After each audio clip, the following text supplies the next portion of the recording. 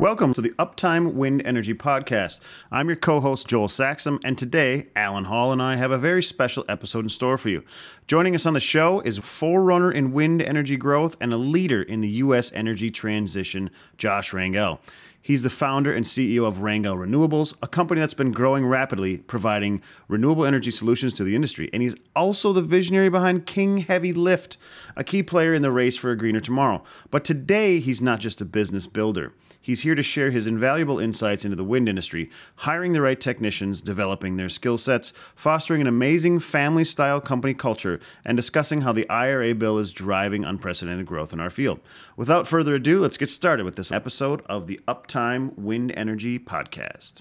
One of the things that we talked about off air was the fact that Rangel isn't out to steal technicians from that company and this company and that company. What you're really doing is adding to the overall talent pool, because that's the problem we have as an industry. There's a batch of really good technicians and people within the industry that know what they're doing and can do it. However, we're not going to be able to sustain the growth in what we need to accomplish for our energy transition unless we take brand new green people and train them up and give them opportunities to succeed. So how are you guys attacking that problem?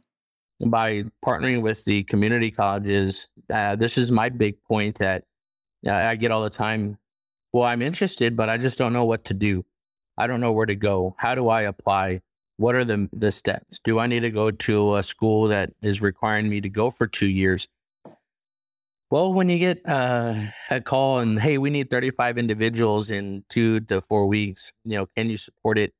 I necessarily can't have somebody go out to a school for 2 years and then say, hey, call me back whenever you're ready to go. And so streamlining the processes as we identified, okay, hey, the market's going to continue to grow, not enough, staff that can do the work. So trying to do our best to now working with Aaron to educate those from our social media posts, where to go to apply, what the steps are to take. Absolutely. And one of the tools that you have to do that is you've got access to some funds too, don't you?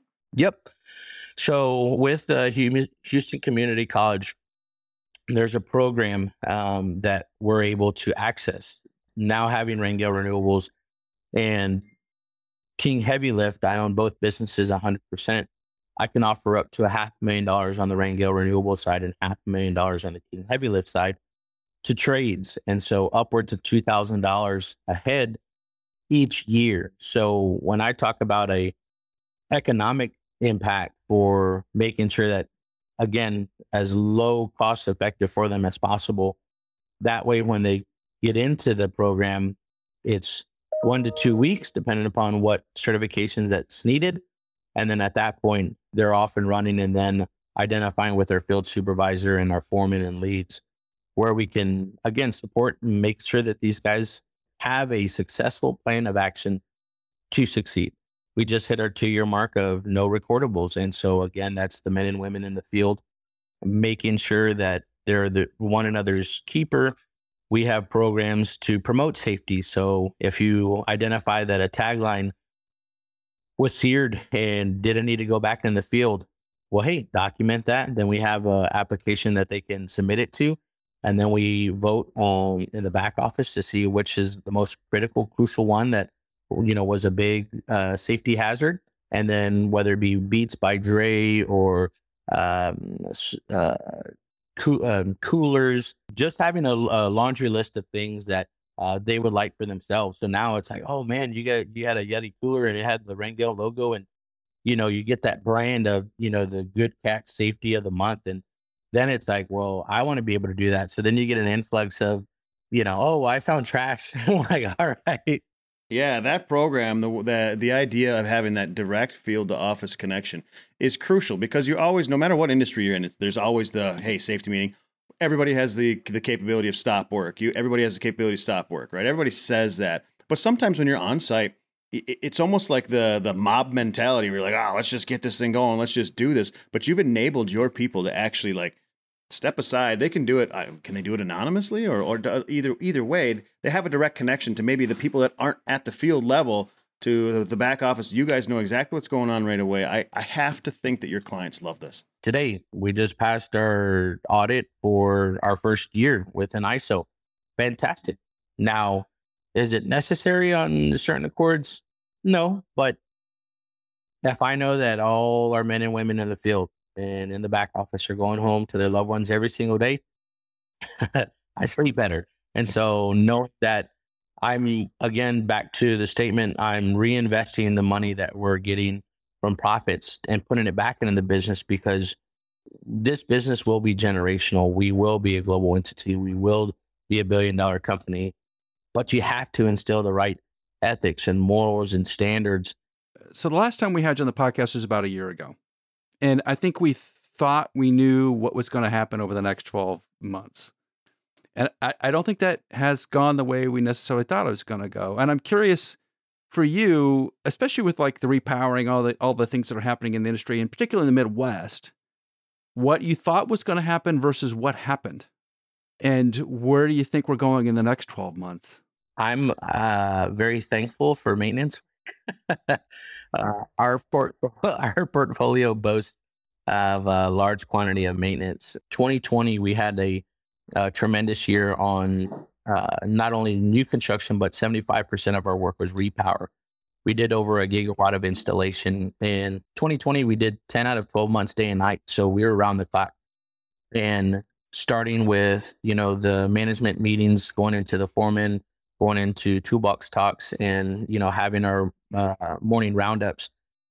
Then you work basically a 10, 12-hour day, and then you're going into night shift. And then it's doing the same thing with those guys and getting them ready and prepared and moving light plates and trailers and man lifts and making sure all that, is accounted for. Now, with the change and kind of going back into like the political sense, then you have a change in power, and where's the money going to be allocated? Then you have your IRA, and what does that look like? And now when we are submitting our bids, what kind of apprenticeship program do you have? What taxes can you provide, right?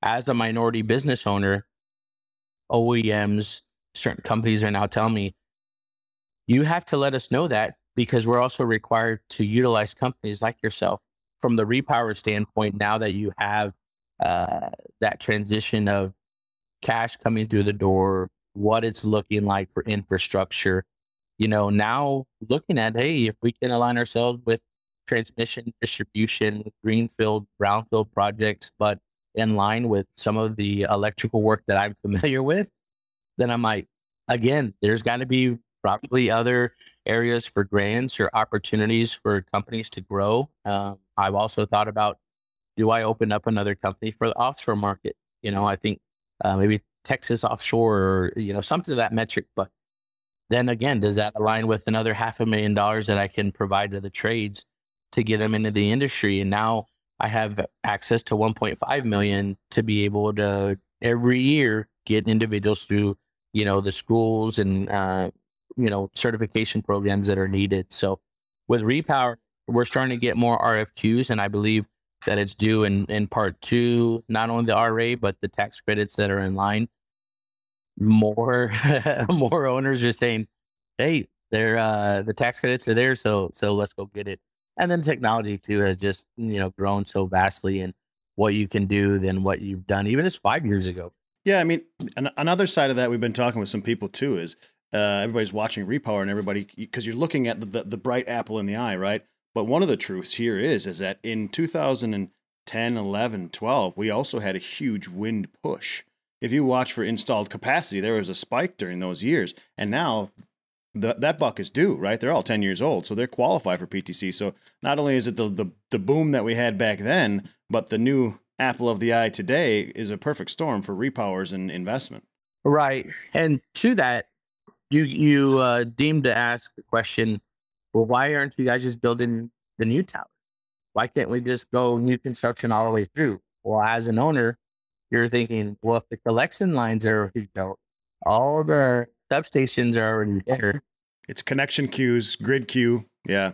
Well, if I'm able to save an extra $5 to $10 million on the civil side, and all I have to do is just take a few components off and add an adapter and then throw on the new technology, I think I want to go that route. And so that's where my personal opinion, but also, working with, several higher ups within the industry, understand why that push for repower is there due to the fact of not only cost savings on the front end, but also with the tax credits on the back end as well. So does that then change what you do over the next 12 months? I'm just curious, as we see wind farms, and you're probably out there telling everybody like, hey, that wind farm's 10 years old. You probably ought to repower it. We're ready.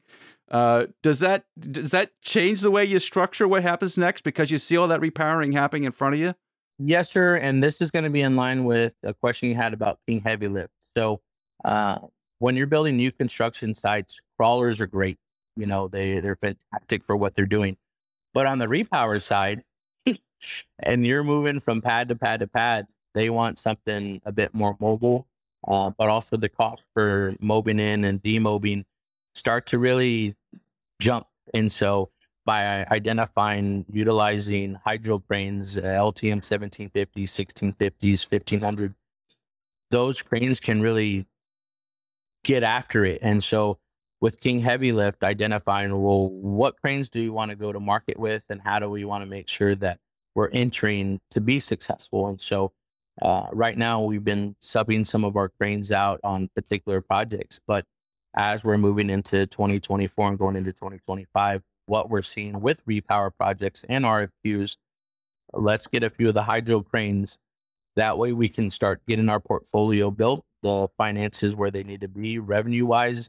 Because again, as I'm trying to move into the offshore market and you're dealing with the $1 billion companies, well, what Rangel Renewables doing revenue wise and project wise, and how many cranes is King Heavy Lift, and what type of lifts are you doing and in what capacity? And so when you really put those together, now providing a full turnkey service to our customers, it really just makes sense to say we trust them and we know that they can do the job. Yeah, you become the solution provider, right? They say we got a problem or we got a project. Let's just call Josh and Aaron and the team, and they'll figure out what they need to do to support us. That's the way you want it. That's the perfect spot in the industry to be in. For sure. And so that's where really trying to strategize with purchases and getting manpower and aligning ourselves to make sure that, again, if I know that we're going to need another 150, 200 guys, girls in the next 12 months, what are we doing now to plan for it? And again, align ourselves with purchasing of cranes and what that looks like. So super excited. Again, I say that we're blessed and highly favored and doing a lot of great things. We're hitting our 7-year anniversary. So Friday, going to surprise folks with a few things. And again, but when I look at it, we've really been operating as a true wind company the last 4 years going into December. So to be able to say that, you just can't put it into words. So thankful and blessed. And I just remember, I was like, I got to make this first payroll. Lord help me. And it's like the second payroll. And then it's like, hey, I would look on LinkedIn. It's like, oh man, this is so cool. Their LinkedIn profile shows, wind technician, Rangel Renewables. And I was like, all right, 2 months. And then 3 months, like, all right, people are seeing that, no one's quitting. We're doing this. Yeah. Congrats, man. It's not an easy road. Oh yeah, no, not at all. And I know I make Aaron pull his hair out because I'm like, hey, we just started 3 new guys. Are they on LinkedIn? Man, they're just trying to get on board. I'm like, yeah, that's fine. But LinkedIn, make sure they're on it. Yeah, well, I do think you're playing in a unique space at the minute, right? Because in business, particularly in the business you're in, timing is everything. That if you can ride the wave, you need to be riding that wave. It become a little bit dangerous, right? That there's a lot of money moving around and a lot of possibilities, and you may not always win that next contract. Does that sort of change your perspective on what's going to happen over the next 12 months in the sense of there's a lot of activity, we can bid a lot of jobs out, but we also know on the same token that getting good people on site can be difficult, and to do the quality of job you guys have done, that there's a standard you have to meet there. And does that sort of change your perspective on, hey, we're going to be much more selective on the tasks we do or the customers we work with going forward? with wind, we can do wind and we knock it out of the park. On the King Heavy Lift side with cranes, I'm not just subject to wind projects. I'm also available for infrastructure, marine and construction sites. And we're in the Mecca, oil and gas energy capital of the world in Houston. We have all the refineries, petrochem facilities, outages. So really making sure that if we needed to pivot or diversify the portfolio and say, hey, we have these 4 cranes out and they were moving and grooving the last 10 months. We might have a lull for a month and a half. Let's go move this to outage, and they're going to be out there for the next 6 weeks. And then once that outage is done, we can shoot it back and it's going to go back to the, projects in Iowa, and it'll be there for another 12 months. So really making sure that they're not sitting, but also whether it be new construction, repower, maintenance is going to be pretty consistent. So we signed a 3-year service contract with a large OEM, and it looks like we're in line to do that with another OEM. And wow, that's great. Yes, sir. So consistently, we should be good on the maintenance side for blade bearings, main bearings, generators, gearboxes, drivetrains. We're doing a couple nacelle swaps out in Colorado right now. We're, just small odd jobs, having to replace whether it be fluids or oil or checking in on the batteries. And there's just a plethora of things that need to be done. But again, it goes back to now being asked for BOP work, a little different, but I'm open for it because, again, that opens up another area for new technicians to come into the industry and learn what we do. Oh, yeah, absolutely. And that does force your people to have sort of a broader sense of skills, right? That if you're doing BOP or you're sort of up tower a little bit, those are not always the same thing. And getting back to the training piece here for a minute, that does mean technicians, I know we use the word technician very broadly, right? But that does mean that the technicians need to have some sort of basic fundamental skill, whether it be a mechanical or electrical, even some civil work, that they have to have some area of expertise that they're baselined in. Does that then drive how you select technicians? Like if we had a good example, we were talking to some companies up in Canada last week, and we're going through this discussion about where to find technicians and what kind of skill sets are they looking for? And one of the things that popped up was, I don't want somebody who's just wind specific. I don't want somebody who just only knows how to fix blades or to grease gearboxes or whatever it is. I want somebody who has a little bit of a broader set of skills that can be multiple things, probably superior in one of those things at least, but has a broader sense of skills that the electrician can do lubrication work or can go do BOP work.